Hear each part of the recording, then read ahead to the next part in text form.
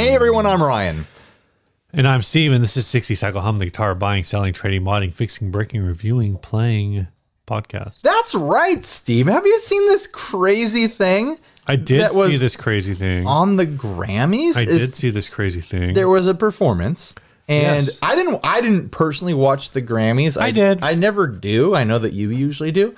But someone posted about this on the Facebook group. Mm-hmm. I forget who. Probably have it in the notes. Michael Harris posted about it in the group. This bass player. So I think multiple, because originally from the performance, I don't know, maybe it wasn't in our group, maybe it was in a different group, but Emily from Get Offset posted about it, saying like, "What the heck is this? What's going on here?" The bass player in this band that was playing at the Grammys has a bass guitar with a keyboard hanging off of it. And of course you want to know more. Like, I went and watched the performance from the Grammys, and it's got, this singer belting out a tune and John Mayer doing his thing on guitar. And this is happening off to the side. And like, I want to know everything about that. I don't care about everything else going on here. I want to know about this bass guitar with the keyboard attached to it. Well, you see, Ryan, that's called a woman. It is a woman, but and apparently enough people wanted to know about it that Reverb did a video with her, and had her explain the whole thing. It's a short video; it's only like 4 minutes long. This is called Annie Clement's Bass of the Future. That's what she calls it, the bass of the future. It's pretty wild. Like, I feel like this is the sort of idea I would cook up for a band, and it would be a bad idea the way I would implement it, but she's made it work. Yeah. It's like a totally home done setup. She's got like door hinges attached to her bass guitar. Like, go watch the Reverb video. It's wild. She has this jazz bass with door hinges attached to it, and then this like MIDI controller keyboard attaches to it at an angle like off of the bass, so she can play bass guitar and bass keys. Yeah. Without having like a keyboard stand on stage with the way her. she explains it is like very like, no, duh. Of course I do this because I don't want to have to like be tied down to having this separate little keyboard stand. Right. Like, now I can walk wherever I want and just do this thing. It's obvious. Yeah, duh. But you're right. This is kind of like when you tried to mount a microphone to a Stratocaster. And we literally spent like hours staring at it, trying to figure out how exactly, what the best way to gooseneck a microphone onto a freaking guitar was. But this actually works because a microphone doesn't work because it picked up the vibrations of the guitar. This also works because she's smart and you're an idiot. Why didn't you ever want to have a keyboard on your bass guitar when we were in bands together? Because I don't know how to play keyboard. Duh. Why didn't you learn, Steve? We could have been so cool. Yeah. Yeah. We had a drummer that wanted to play keyboard. That's always a bad sign when your drummer wants to play a different instrument. Maybe it's time for your band to wrap up. But this was really cool. And like I said, I think the fun thing in the video that she made is just the fact that she's so matter of fact, right? About like this is what I do. Deal with it. Well, I've got a jazz bass and I've got a synthesizer, and I was like, bling. I put them together. You got synthesizer on my bass guitar. Pineapple pen. I have a bass. I have a synth. I have a bass synth.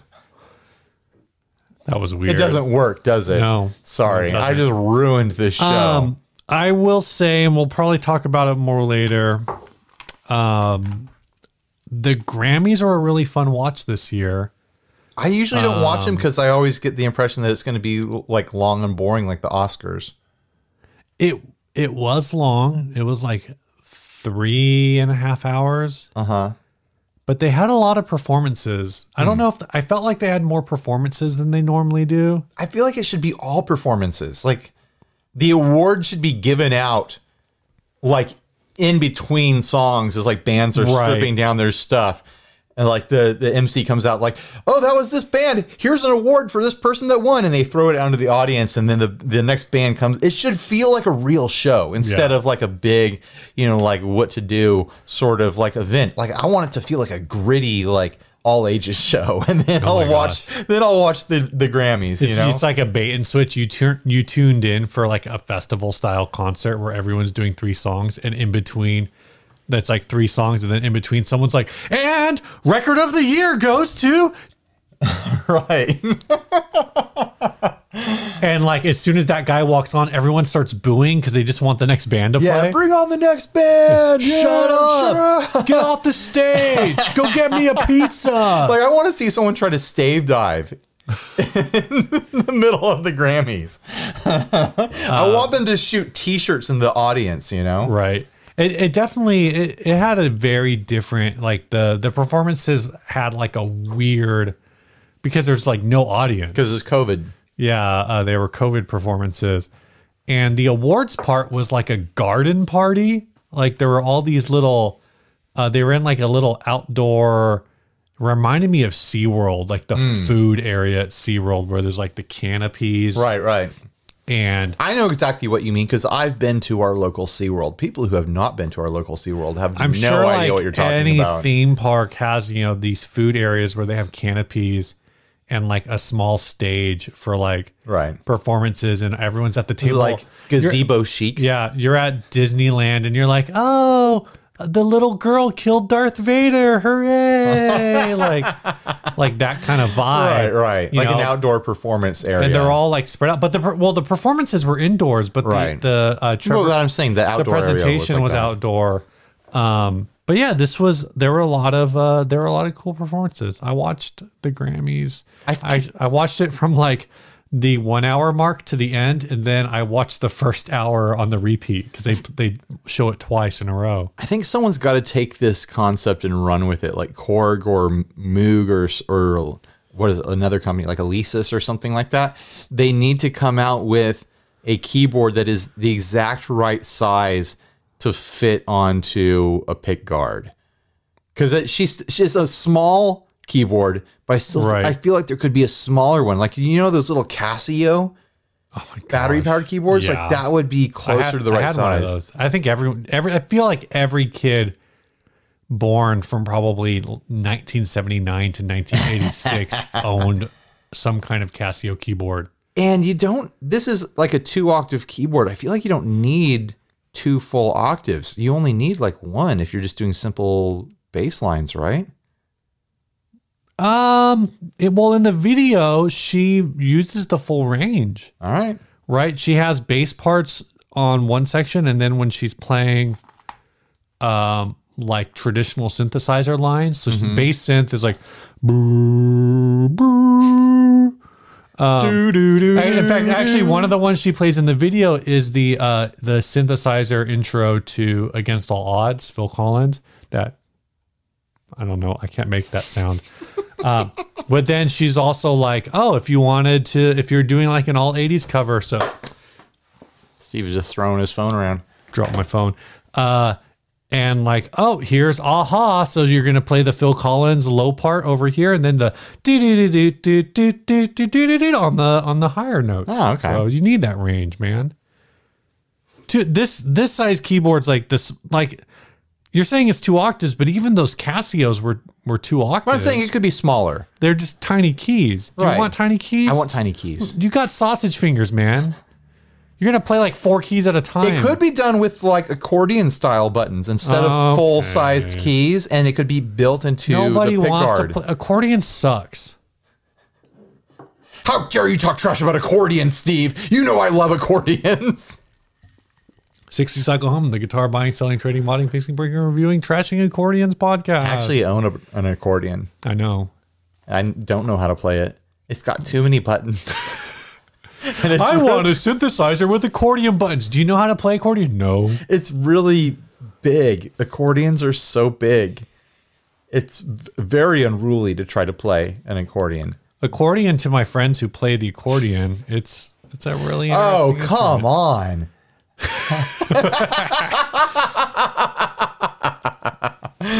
I But I really like this person's attitude. I had a great time watching her videos. Watching this video, I want to track down more stuff with her because that's just fun energy. Yeah. Yeah. And look at this space that she's like filming in. There's guitars everywhere and posters everywhere. You think that's her little studio space? Yes, COVID times, dude. She filmed herself at home, I'm assuming. Unless she went to... Are these all artists? Maybe these are all tours that she's played on all these. Maybe. I'm looking at these posters. Maybe it's wrong for me to assume that this is her house, but I just get that impression that this is her space. I would believe. Well, so the poster not directly behind her, but the one behind her base, is also another Maren Morris poster. Yeah, no, I think this is her place. And maybe it's a practice space or something like that, or the studio or something. I don't know. Yeah, I don't know a lot about her. But obviously, I think from the little bit that I've watched, I dig her tude. I dig the way she approaches things. I dig her adapting instruments in a fun way and just like deal with it kind of attitude towards it. I'm a fan. Only one little video and one performance, and I'm like, I need to know more about this person. This is too cool. Yeah, I feel like you gotta be. She was from. She went to Berkeley. Of course, Berkeley she did. College of Music. That's where she learned how to do this. How to attach door hinges to bass guitars. You think Tyler knows her? I don't know. Maybe Tyler will hit her up. I don't know who Tyler knows. Well, didn't John Mayer go to Berkeley too? Why are we talking? John Mayer did go to Berkeley. Why are we talking about Berkeley so much? I don't know. Why college sucks. Why are you talking about Berkeley? All right, what's new, man? I don't know. I don't know what I was going to talk about for this part. I never took a note. Also, you're doing the show out of order, so that's not helpful. Do we want to do an ad first then? No, it's too late. I wrote the note down that we're doing what's new right now. What's new with you, man? I've got a box here with a pedal in it that someone sent me. Sorry, I can't remember your name. They were messaging me on Instagram. This is the manual. It is like a full-sized manual here. It is the craziest looking pedal. I still haven't plugged it in. He said that he built 5 of these. He sent one to Josh Scott, one to me. And their name is Brandon Schock. Brandon Schock. I still have no idea what it is, but it sounds like it's some sort of crazy modulation. I need to plug this thing in and try it. Well, you need to read the manual. I need to read the manual. I don't know. We were talking about this earlier. You're like, I don't know what it is. And I was like, oh, okay. It's got a big joystick here. You're like, I was like, well, is it like a fuzz? Was it the one walrus pedal? The Janus. Wasn't it like a fuzz verb or something? It was a fuzz tremolo. So I was thinking it was something like that. And you're like, oh, I don't know, man. He wouldn't tell me what it is.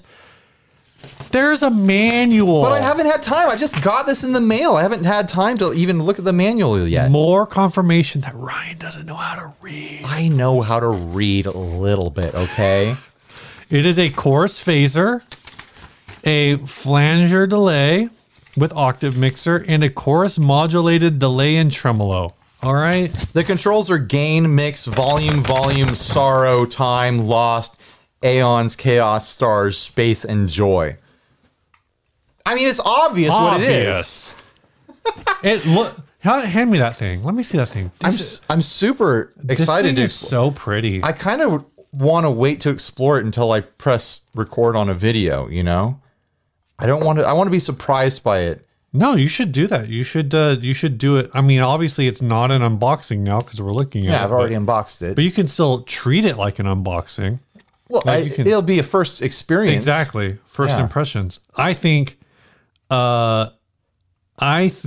short of it just not working, which I'm not saying it's not going to work. I'm sure it works. Right. I'm saying short of it not working because of something that maybe happened in shipping, I think you're going to lose your mind demoing this pedal. Like I'm actually going to like crack under the pressure of this pedal. It just looks so cool and it's got so much going on. I think it's going to be a lot of fun. I think you're going to make crazy spaceship sounds with it. And I think you're going to love it, man. Thanks, man. Thanks for your vote of confidence in this pedal that we know almost nothing about. It looks cool, and like all of the different effects that it will do all sound really fun and modulating, because that's what they are. They're modulating.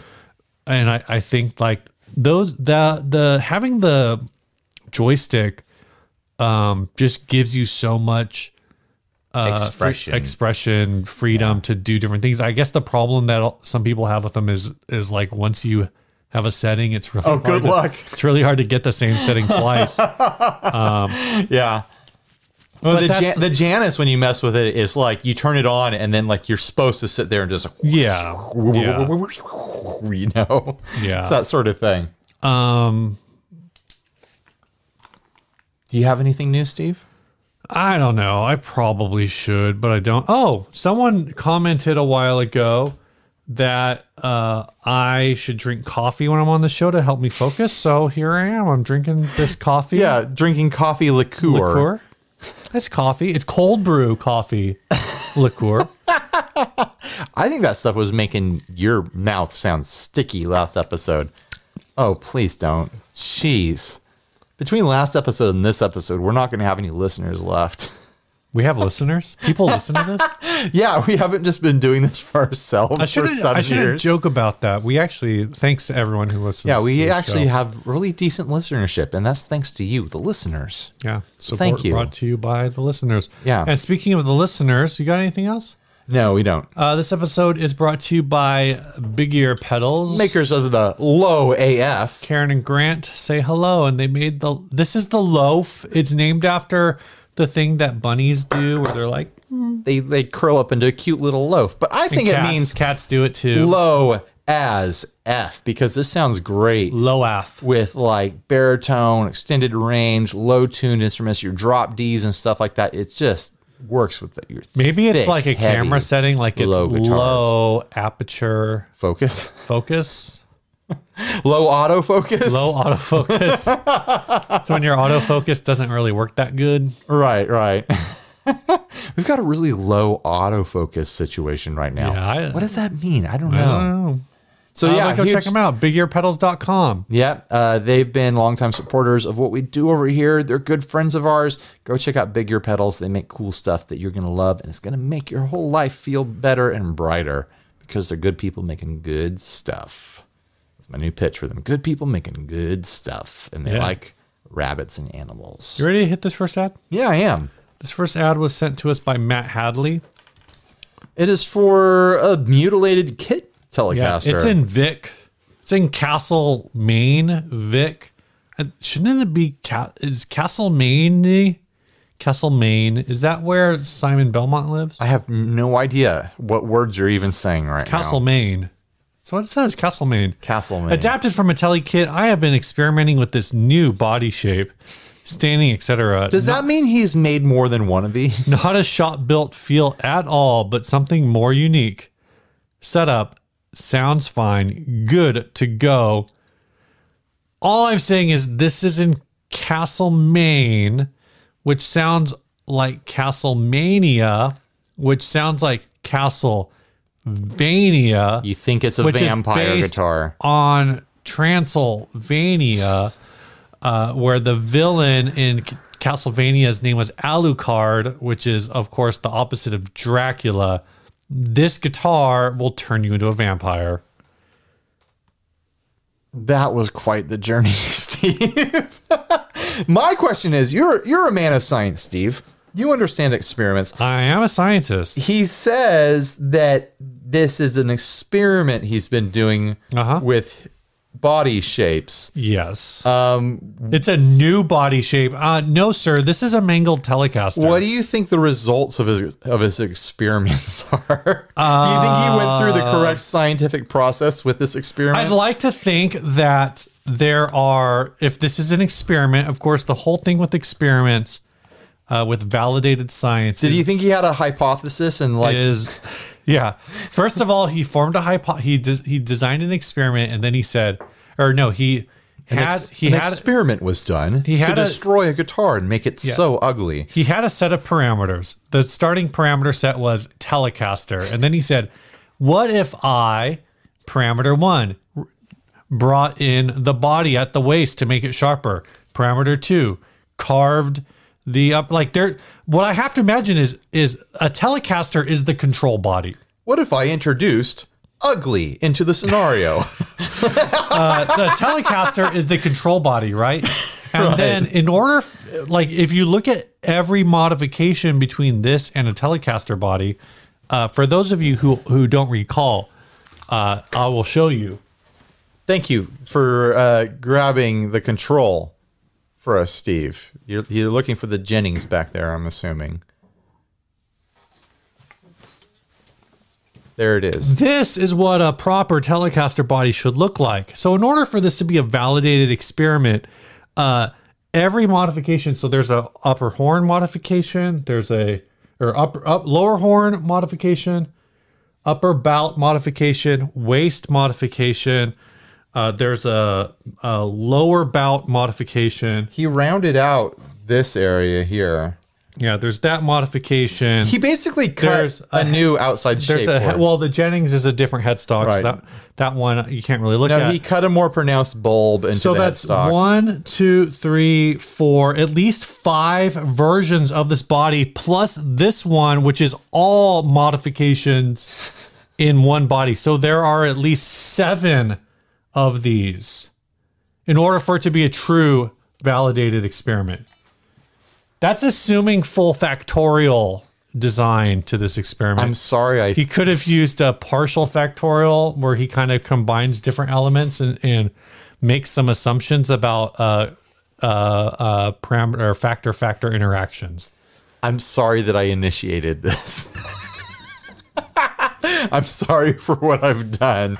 I don't think there's any part. Well, you didn't, right? And really, actually, I say that's each factor looked at individually plus all factors. But really, for this to be truly like a well-rounded experiment, there needs to be a version that has the tight waist, modified upper bout, but the original telly bottom. So 1, 2, 3, 4, 5. At least 2 versions. There's at least 25 of. plus the headstock. There's at least 36 of these. Oh my god! If this is a true experiment, if it's a full factorial, like I said, he could have used an optimized one in order to get the number of guitars down. If Steve had a tail right now, it would be wagging. He is so happy right now to be doing science talk. I'd say that the result of this experiment is that he has failed at producing a more aesthetically pleasing Telecaster. I just want to know what software is he going to use to analyze the results of this study?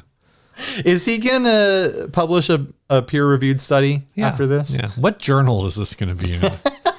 I would agree. This is rough. It's just got like it's. I think the bad stain job on it hurts me more than the bad shape. Like if this was a bright color, right, I'd be like, whoa, this is wacky. But because it looks like a really bad stain job where, this is what I've done when I've tried to stain a guitar and been like, well, I guess I don't know what I'm doing. I guess I suck at woodworking. Like that's this experience. Like, but if it was a bright, like pastel color, right, then I'd just think it was, eccentric. It's just got a lot of elements that are tough. No, there's nothing tough about this guitar. This is not a tough boy's guitar, Steve. The lower upper arm, the lower arm, is kind of has this like non-reverse Firebird thing going on. Yeah. Which by itself is kind of cool. And actually I think that combined with the way the upper bout is done kind of gives me Schecter Tempest vibes. You know what? If you smooth out that deep cut on the upper edge there, it's not too far from like a Talman sort of concept. Yeah, I think that's the problem is the way I look at it is if it was like that, right? I think that works better. Does it work all the way? I don't know. I have to see it. But I think the fact that the upper and lower parts of the body aren't symmetrical, aren't even close to symmetrical. Right. It's kind of got like melted Fernandez Vertigo vibes. Sure. And that's the problem is I want, if it was closer to a Vertigo, I'm not saying it has to be just like a Vertigo. But I think it looks a little too melted. I'm basically body shaming this guitar. Sorry, guitar. Damn it, Steve. Now we're going to be canceled. The headstock, I see what they're going for. I'm already not a fan of Telecaster headstocks in general. Headstocks are always hard. Headstocks are hard, Steve. That's true. The pronounced bulb on this, there's something kind of psychedelic about it, but I'm not digging it. I'm not digging the shape. I'm not a fan of this. They want 220 Australian dollars. I don't know why I did that. Either do I. Is this in Australia? I thought. Castlemaine is in Australia. Victoria. So 220 times 220 is 170 US dollars. I mean, it's not insane. And, I understand that guitars can be kind of expensive down there, so someone's probably going to grab this and make the best of it. But that's probably more than the kit cost. This guy has spent $6,120 on these on this experiment. How much do you think this kit started out in American? We don't know. Probably like 150, maybe 140, 150. This is probably like one of those Naga kits or something. Yeah, because it looks like not Saga. Saga's, I think, is the brand. Naga is the animal that they harvest Naga hide from. You don't know about that? No. So there's a lizard that lives in the Southwest. Shut up. This isn't real. It sheds its skin, and people figured out a way to harvest the skin and sandwich it and glue it into Naga hide, and that's where Naga hide comes from. No, it's not. This is the dumbest thing I've ever heard. It's an old meme, sir, but it checks out. I've never heard this before. I've never even heard of this meme. It's not really. It's like pre-internet, like old wives' tale. Like, that was their advertising campaign. Oh, was it? Yeah, the Naga. It says the marketing campaign of the 60s and 70s asserted humorously that a Naga hide was obtained from the skin of an animal called a Naga. Nagas shed their skin it says, unlike other animals that have to be slaughtered, Nagas can shed their skin. There actually is a Naga doll. Now you're gonna. Oh, that looks fun. Yeah, and that was. It said the Naga is ugly, but this vinyl hide is beautiful. Well, anyone who owned anything made out of Naga hide will say no. Your Naga hide chair is not beautiful. Are you saying this chair is Naga beautiful one? Yes, that's what I'm saying. Most people would much prefer a fabric chair over Naga hide. I mean, leather can already be sticky. You turn it into plastic and ooh. Yeah. It's a tough situation. We used to have some Naga hide furniture around when I was a kid, so maybe I'm just scarred from that. I don't know if we ever had that. We had some stools that were wrapped in Naga hide. Gross. Yeah. I hope you flushed them. Oh, come on. A poop joke, Steve? Really? We're doing poop jokes now? I did it. What's next? What do we do next on the show? Well, because you did the show out of order, we're now doing back-to-back ads. Oh.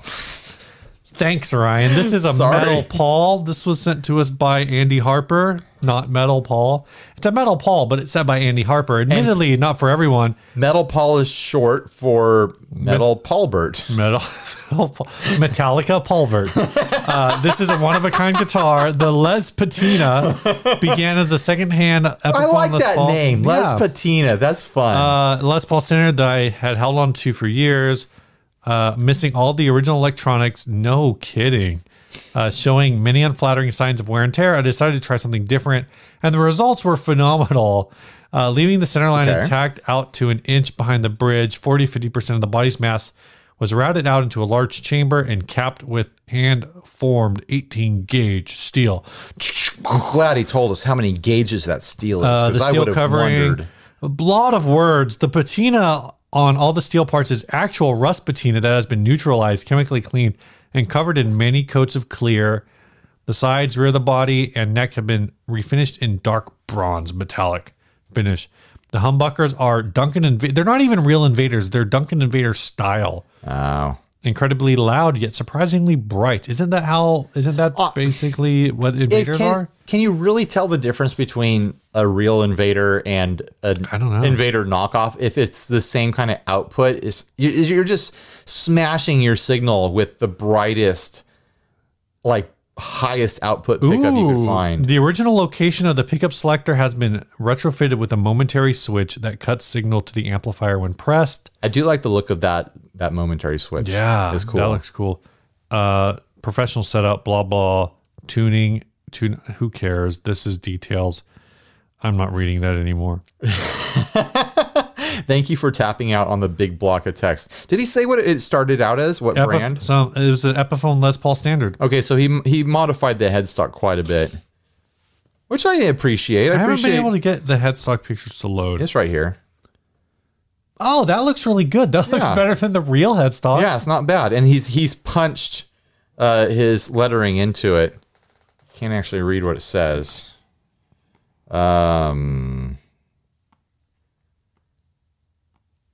I can't tell. It's upside down. It says Metal Works. Something Metal Works. Yeah. I don't know. I think this is a decent, like, home theming job. I think it says Master Metal Works. Do we not have a price for this? No, I don't think we do. You know, I thought this was dumb. Depending on the price, this might not be that dumb. Yeah, I wish I knew the price. I can't believe I missed that detail as far as screen grabbing the price. Ryan. Maybe there wasn't a price where I was seeing it. Oh, here it is. Here it is. Oh. 601 pounds and 67 cents. Why are all of your prices in Europe? I don't know.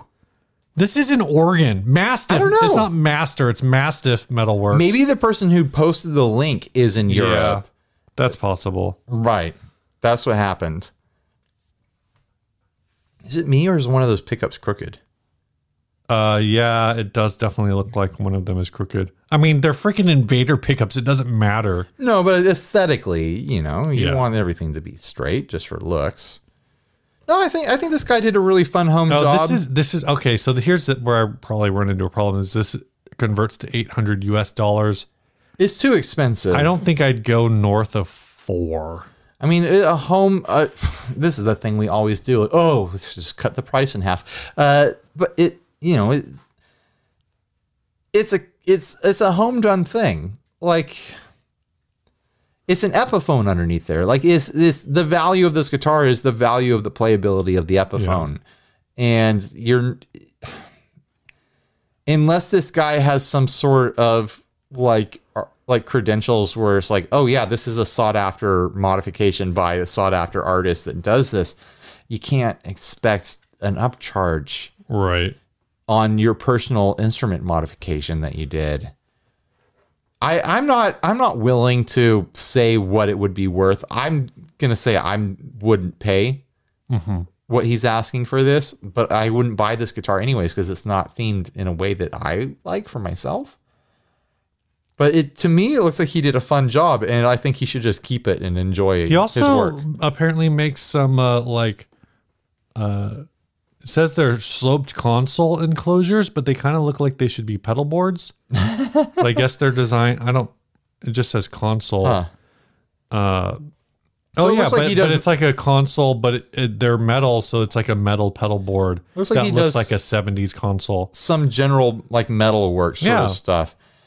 I like for the most part, I'd say this is like 90% cool. Which is, I did not think when I first looked at the first couple pictures that I would say that this is 90% cool. I agree with you that the pickup mount being a little off center is a little tough. This, and to be fair, like $800 I think is too much. Do you think he bothered grounding the bridge on this, or you? $800 is too much, I think, but the other side of that is what's a truss hurt? Yeah, like but a couple grand? those are done so much cleaner than this. Like, this is a fun home done theme job. The trussers are done meticulously clean. Yeah, And they're rusty. They go for a rusty look, but the metal work is so clean on those compared to this. Trusser is over $4,000. Right, but those are much closer to like a work of art versus this being a home themed guitar. I think my biggest problem with this sort of thing, whenever we see it, is screws on the edge of a guitar. Right, and these screws look sharp. Yeah, it's a Phillips. No, it's not Phillips. It's a flathead screw. Standard. It's a standard flathead screw, and it looks like they're gonna rub your skin raw. Yeah, the way they're sticking out, they look sharp. This thing looks like tetanus. You got to use rivets. Rivets? No, you do. They're screwed in. Yeah. You could instead do rivet style nails and hammer them in. Yeah. Honestly, this thing shouldn't be floating completely underneath the strain of the screws anyways. It should be glued down to the body to be secure. It should be welded, obviously. You can't weld metal to wood, Steve. At least I don't think you can. You could if you were... Tell us in the comments, can you meld metal to wood? You could if you're an alchemist. Oh, yeah. Bring in an alchemist. Turn lead into gold. I see where we're going here. Turn wood into solder. Yeah, I mean, I guess I think you're right. And I think probably the solution to that would be is it countersunk? Is that the term I'm looking for? Yeah, probably. Like where you like drill the bevel. Right. And then the screw's sitting there a little. Yeah, so... and I'm sure that's tougher, but I definitely would agree. And I think, or like the flat topped screws with, like a hex bolt. Yeah. So it's not like multiple sharp edges sticking out. Right. So you'd either need a hex if you used a hex or a Phillips head. You know who else uses hexes? Scarlet Witch, alchemists and wizards and witches. Wanda. Are we going to talk about WandaVision? We haven't talked about WandaVision. If you want to talk about WandaVision, we can talk about WandaVision. Steve? Spoilers. That's been over for weeks now. No. Tomorrow when no, because this episode comes out in like a week and a half, dude. Oh yeah, so it's already out. Whatever the new Marvel thing is. Winter Soldier and oh my gosh! I can't wait until he turns into the Spring Soldier. He'll be so much Soldier and the Falcon and Winter Soldier. He'll be so much cheerier when he becomes the Spring Soldier. Hey Ryan, I got a question for you. I got a political question for you. Lay it on me, man. You are diabetic. How is this going to be political? Yes, I have the diabetes. When you and you're Christian. Here we go. We're bringing religion and diabetes into this. When you your sugar is spiking. Is it sugar is spiking? Right. And so you're feeling kind of woozy. You're not really. You're like, oh, I need to get my meds or whatever. I don't know how it works. Yeah, you don't at all. You can tell. You don't. What is that? What it is? Like your sugar will spike. Like I'm asymptomatic. I never would have known that I'm diabetic without being tested. So like if you just didn't eat for a day, you wouldn't. Okay, well that's not helpful. Basically, where I was going is there's this guy who made national headlines for being super racist. Okay, and they were like, "Why were you so racist?" And he was like, "I'm diabetic." What? His response was that his sugar was spiking, and so he felt disoriented and didn't know where he was. And when this happens, he just says crazy stuff. No, I've never become racist because I skipped a meal. Like that's basically what he said. He's like, I needed a Snickers, so I said racist stuff. Well, some Snickers do have racist things printed on them. Like, hungry, why wait? That would be if Snickers was running that campaign in previous generations, there would have been terrible things written on them. Where is this going? What are you talking about? It's not going anywhere. I just figured we were done talking about Metal Paul. We are done talking about Metal Paul. So I just wanted to ask you about your diabetes. No, it's never. My diabetes has never made me racist. Okay. Okay. Thanks for asking. So do you think this guy has like a point, or do you think it's like? I think he's saying that he was grungry. Yeah, And that's not that's not an excuse. And he's saying that being like racist. Because I have heard like you can get like, you know, you always see it in TV where like someone's like they got to get their though it's usually like low blood sugar or whatever, right? They're like, oh, I haven't eaten in so long, and so they start like falling down, and they're like, I forget what the hell was I watching? There's a movie. Yeah, if you've got low blood sugar, you can start to pass out. Yeah, if your blood sugar goes too high, then you can get in real big trouble. Yeah, too. there's a movie where like someone has low blood sugar, and it's a comedy, and they're like,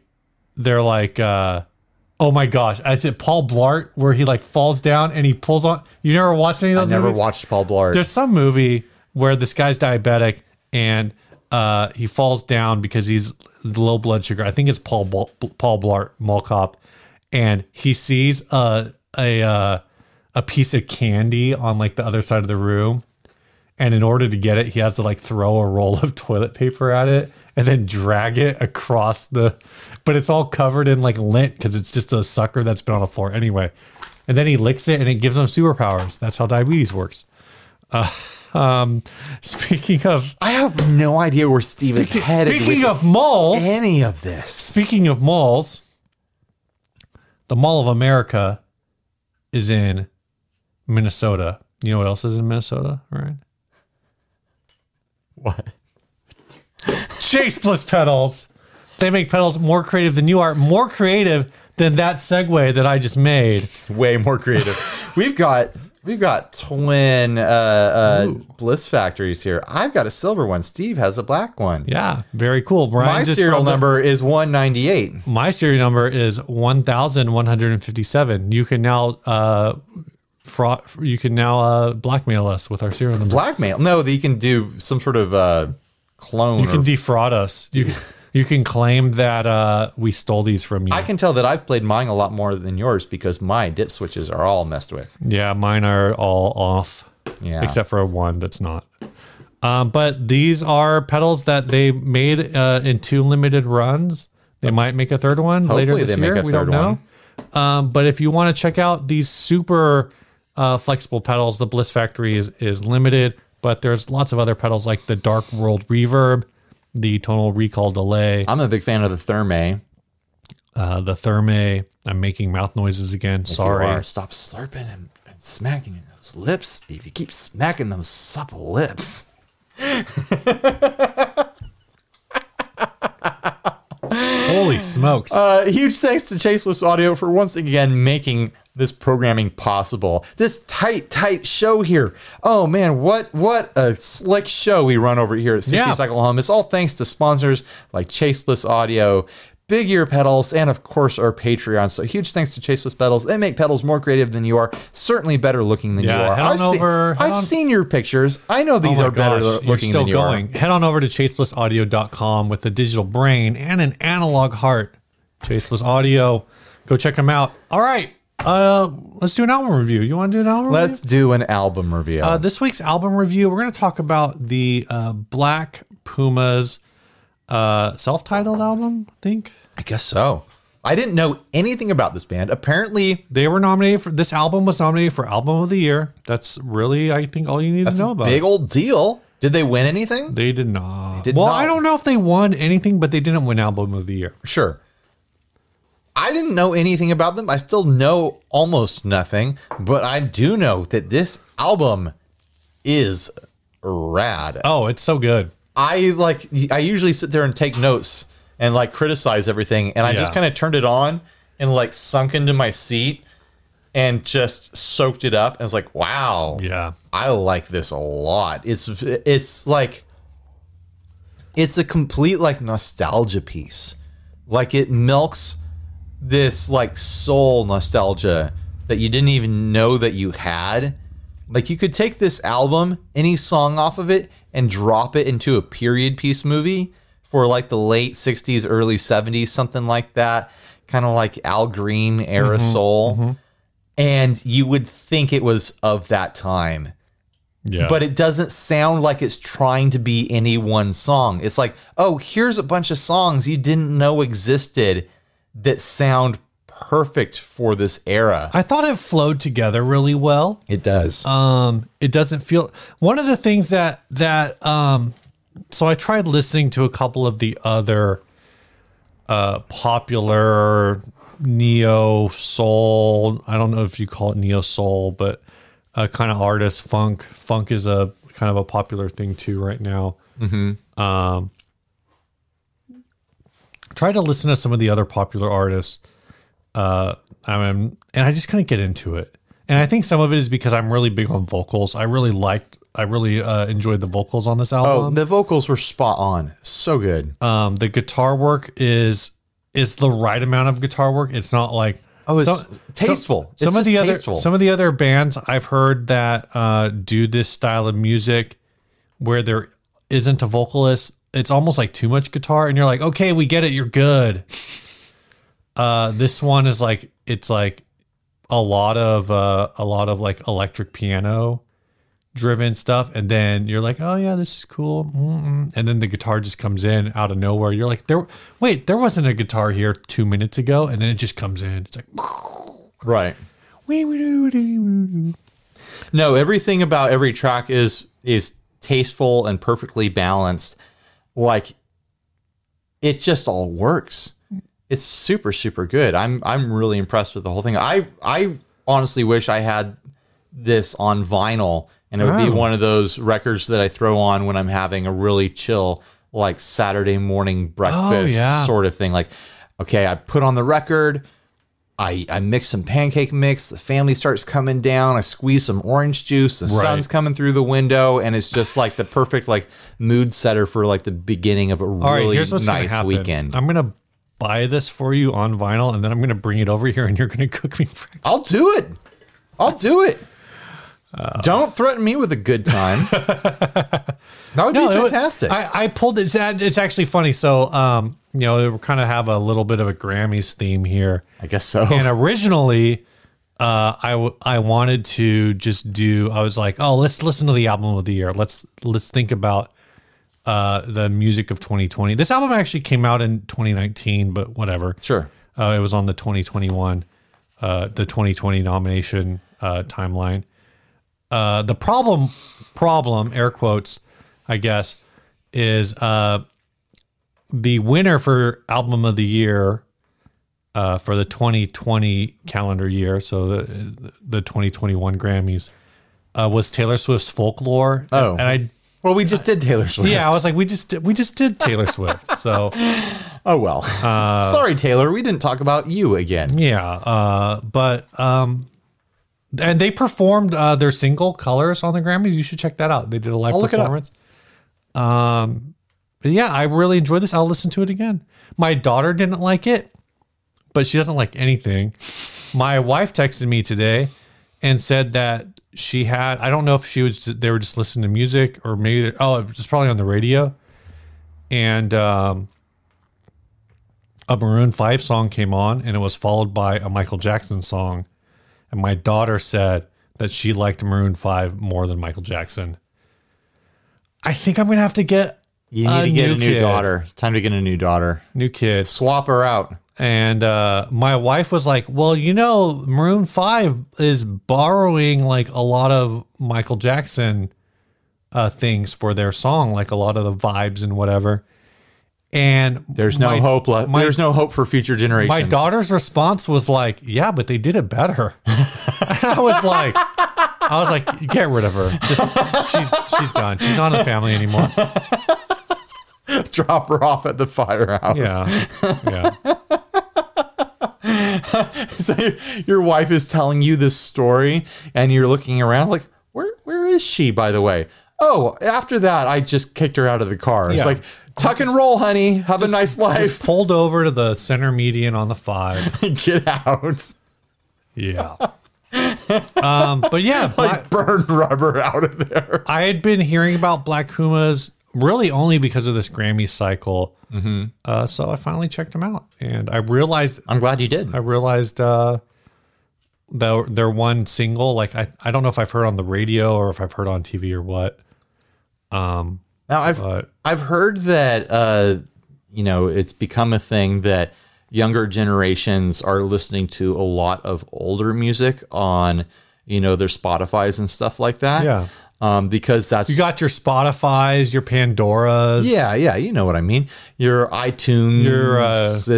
Your Groove Tracks. Your TikToks. Your Bandcamps. Yeah. But my question with this, because it is so perfectly capturing an era of music without being like a lampoon of it, without being like, oh, this song is trying to sound like that song or this song.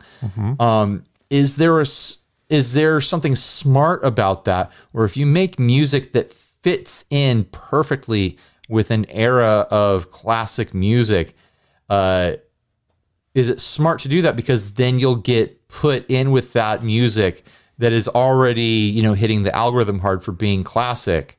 So this album could, like, tracks from this could be put in to someone's like soul playlist on Spotify next to, Al Green or something like that.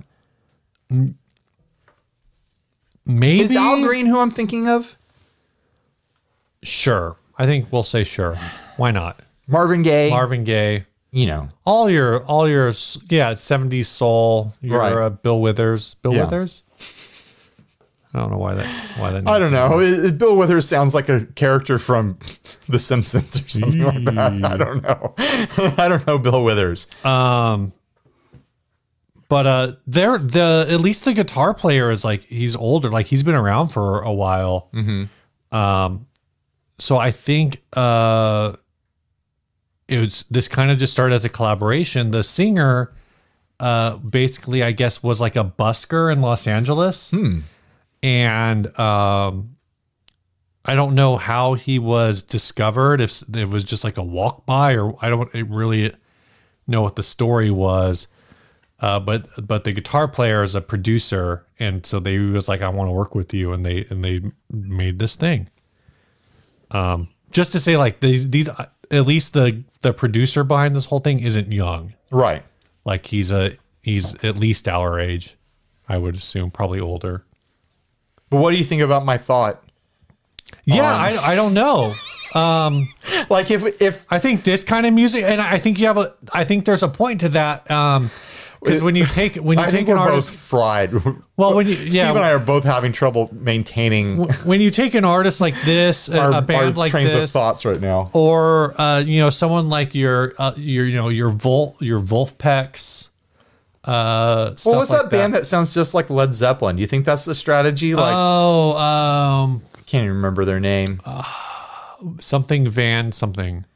Yeah. Greta Van Fleet. That's what it is. You think the strategy is like, oh, everyone's listening to Led Zeppelin on Spotify. If we sound like Led Zeppelin, we're going to be put in that mix. I think it's just another wave of like kids being introduced to their dad's music but now it's like like maybe a little further. Kids being introduced to their out. granddad's music at this point. So I think, probably in 10 years, you're going to hate it, but we're going to have a bunch of emo bands again.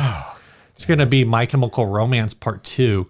The flip side of that is it dangerous? Because you mentioned Greta Van Fleet. You mentioned the fact that like everyone says they sound like Zeppelin. Well, Greta Van Fleet sounds derivative. Yeah. I wouldn't say that these guys sound derivative. Do you think these guys don't sound derivative because you don't think they sound because they're not derivative, or because you're just not as familiar with the genre? No, I'm fully familiar with the genre. I just can't come up with any names right now because my mind is fried. No, I grew up listening to oldies radio and listening to a lot of old soul, a lot of old Motown, a lot of old doo-wop and stuff like that.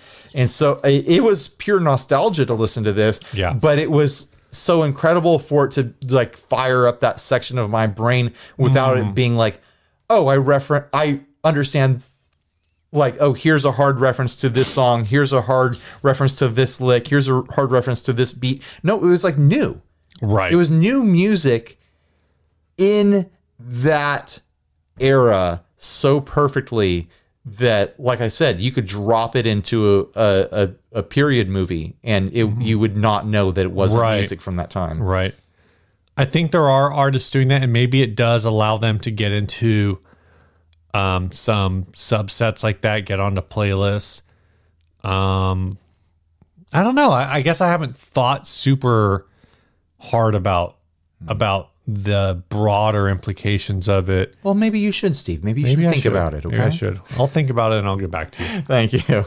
This last ad is after housekeeping. Okay, housekeeping is the time of the show where thanks for keeping the show on track, Steve. Thank everyone who supports the show. So thank you all, everyone who supports us over at patreon.com or through Podbean. Though at this point, honestly, patreon.com is probably easier. Yeah. Go straight to Patreon. To work with patreon.com/60cyclehomecast, where for as little as $1, you can support the show. And if you sign up annually, you get 1 month free every year. I think. Well, you get 1 month. That's how it works. You get 1 month free the first year. They charge you for 11 months. So go check that out. At the $1 level, we will put your name at the end of the show and we'll read it out loud. For $5, someday we'll send you a little swag pack whenever Ryan sends me more picks. I need to order them. And for $10, we got a couple extra bonus features. Plus, you get into the Inner Circle Facebook group if you're on Facebook, which is kind of the backstage group where we talk trash on the people that we don't like. Yeah, that's right. So if you want to talk trash about the people that you don't like with people like us, the Inner Circle's the place to be. All right, this last ad was sent by Elijah Pereira. I don't know. Pereira. This is a vintage K that I heavily modified and improved. First of all, I routed out much of the body mass, so the guitar is actually a hollow body now. Very light. I'd say under 5 pounds. The back is East Indian rosewood and koa. The pick guard is hand painted. The wiring and pots are new. Neck is a vintage K pancake. Does it look like pancakes? The bridge pickup is a Fralin Hum canceling P90. Re-radius the neck, 12-inch. Frets are new. Sounds great. Will be professionally shipped in its original blonde K gig bag. No foreign bids. They want 676 pounds. So I think that's like $850, $800, something like that. K Feo Hot Rod 2018 black true oil. I really like whatever the heck is going on. It's a cool look. The bridge pickup, though I think that might just be the pickup upside down. I don't know. I think it just has the cover removed. But that being said, there's a lot going on here. This guitar's been on a journey. This is no. I kind of love that it only has 4 fret dots across the entire neck. Like, oh, you don't need a fret dot on the 3rd fret. Oh, you don't need a fret dot past the 12th. We're just going to give you 4. $900 US. Jeez. I appreciate that work was done on this. Is there like enough of a collector's market for these old Ks that even a highly modified one would fetch that kind of price? No. And these modifications, they do not look professional at all. These are, there's a real reptile dentist sort of vibe going on here. I mean, it looks functional. The fretwork on it looks new and modern, so it probably plays decent. But man, there's a lot going on here that makes me not think that it should be commanding that sort of price. Like, they just called this a vintage K. You can't call this an accurate representation of the original instrument anymore because it's been modified to the point where it's something else now. Yeah, I'm having trouble finding the original 2 pickup version of this. I'm finding a bunch of K Vanguards. This is a 4-knob 2 pickup Vanguard, and I'm just not seeing them. But this also might be a craft, like off of like a Craftsman or an old, I guess there's one called an Old Craftsman as a brand. Boom, there it is. 1962 Old Craftsman Vanguard in Sunburst. Original condition. Different headstock. It is a different headstock. 3x3, but same logo. It's the 3x3, not the K. Because I think maybe... Yeah, I'm not sure if this is the K headstock or if it's just a different Craftsman headstock. And that's for $649. $649. So this is the same. You've played one of these. I don't know if you remember. This is basically, Tyak had one of these. Oh, did he? Yeah, he had a K Craftsman. They are super resonant. Here's another one for $700. This guy's whole angle is, I got a body, I took the thing apart, I rebuilt it, pay me $200 more. But it's not like he did an attractive job of rebuilding it. He says that he made it really light by hollowing it out. Like, these guitars don't look heavy to me. Like, these guitars, from what I recall, these guitars aren't particularly heavy to begin with. I didn't realize it when I was looking at my pictures, but I just saw it on your pictures. I think it's just the angle. This whole, I put Koa and whatever on the back of the body. Why? No, it's not like it made it pretty. It's like a patchwork, like an ugly patchwork. Yeah, you like glued this on and then shaped it, dude. Like, this isn't supposed to be here. No, none of it's attractive. I did not think I would like, and the unfortunate thing is looking at the front, the paint guard, I like the look. Like, if I saw someone playing this in like an indie folk band, I'd be, oh, that's a cool, like, personalized look for your old guitar. And never in 1,000 years would I be like, oh, you should sell that for more than it's worth in stock condition. No, when you do this sort of thing to your guitars, it's for you. And you have to understand that you're shaving value off of it because no one else wants the thing that you did. I think it looks cool. Mm-hmm. I think the true oil finish on it, that dark black, that dark finish, that looks fine. It looks cool, like a wood grain sort of way. And I honestly like the Jackson Pollock style kind of like paint job on the pickguard. But that doesn't mean that you've done anything to it cosmetically that's going to make anyone want to pay more than they would for the clean stock version of one of these. The only thing that he's done that makes it more attractive theoretically than original one is he did a refret. And I'm assuming the refretted version is going to play better because it's just gotten, modern attention taken to it versus the vintage ones. But you know what? You can get one of those vintage ones that are in clean cosmetic condition and take it to someone and pay them like $250 for a full refret and have them do the frets any way that you want. It's really bothering me that I can't find the Craftsman version with this headstock. I know it exists. Right. K Vanguards. There is this K Vanguard. Somebody's trying to sell it for $950. Apparently there is a collector's market at a higher dollar value than I was expecting for the clean ones, but this does not qualify for that price. Here's point. Like a project version. It just looks like it doesn't have a bridge, and they're asking for $250. Yeah, which that's the K version. It's got a K headstock. Looks like someone tried to put a tremolo in it. No, in this one right here.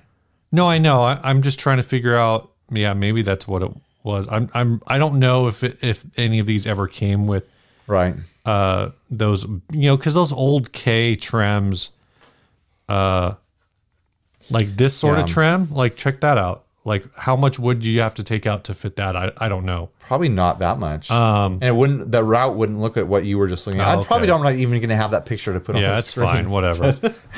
All I'm saying is they're asking $900 for this. This should not be listed for more than a reasonable listing.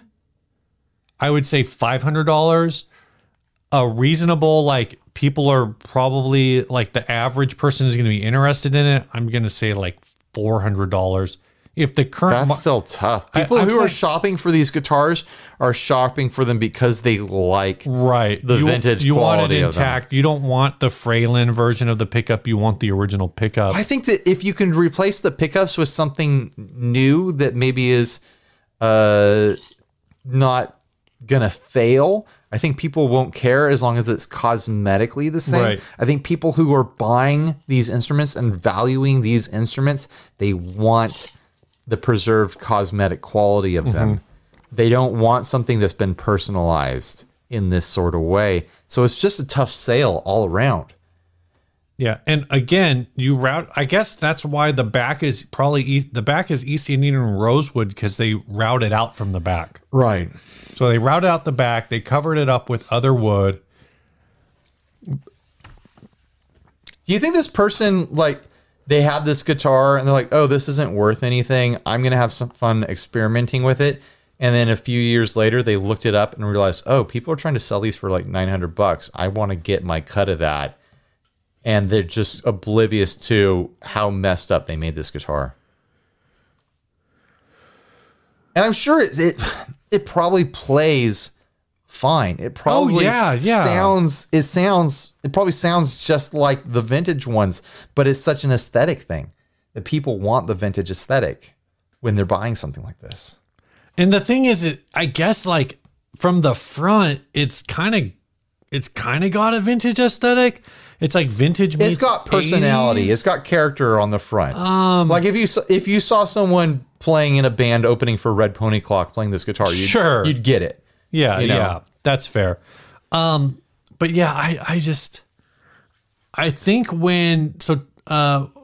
again, years ago, Tyak had his listed, I want to say for like 450, 400, 450, something like that. I actually thought about, and at the time, I think that's what they were going for. I thought about buying it. Oh, really? It's just a real fun jangle fest of a guitar, but because of part of that was it doesn't need a weight reduction. No, it was already super lightweight. All those old like department store style guitars are all featherweight. Yeah. So I can't imagine even thinking like, oh, I need to do a weight reduction on that style guitar. So bizarre. We need to have some sort of service that we do for like a consultation service when people think about modifying their guitar. Here's the thing. If you have a guitar and you're thinking about modifying it, email us. Send us the pictures. Send us a detailed description of what you're thinking about doing, and we'll tell you on the show whether or not we think it's a good idea. New bit, guys. Modification Consultation Incorporated. Oh my gosh. We'll tell you if it's a good idea or not, okay? Because stuff like that, every modification is a good idea if you're planning on keeping the guitar for yourself. Sure. The moment that you turn it into a resale situation is when things start getting weird. You want to take a guitar and do crazy stuff to make it your own, I'm never going to tell you no. I might be a little sad if you're taking a cool guitar, out of, the ecology out of the environment of guitars that exist out there, but it's your possession. Do what you want. I was just surprised. The more that I read the ad, the more frustrated I got with it. Sure. So I don't know. Do you have any other thoughts? I don't. All right. This track was sent by Paul Crane. He said, like I said before, the band is complete radio silence. We broke up amicably. We played one of his tracks a few weeks ago. He said, for this one, I was playing a Tennessee Rose into a Classic 30. The spiky guitar was a Strat into another PV, I think, and the acoustic is a Cole Clark Fat Lady. The long guitar was a jazz bass. Did you make up long guitar? I thought I did. It was recorded at Scar Studios in Old Camden Town, sadly demolished to make more shops. All the best, Paul. This song is called... You can do it. Excuse me. I believe in you. It's called Fog.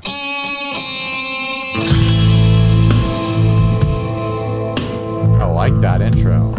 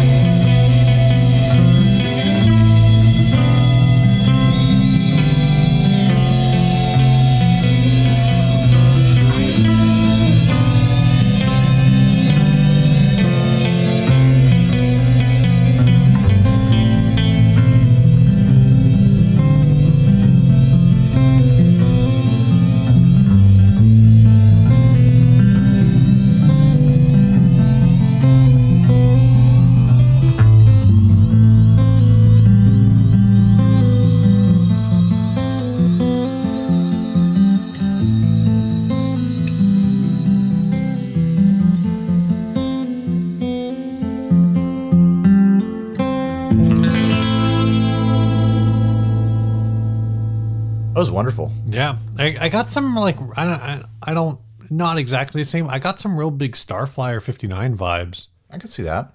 Oh. Yeah. Very cool. Thanks, Paul. If you want to submit something to the show, 60cyclehomecast@gmail.com is a place.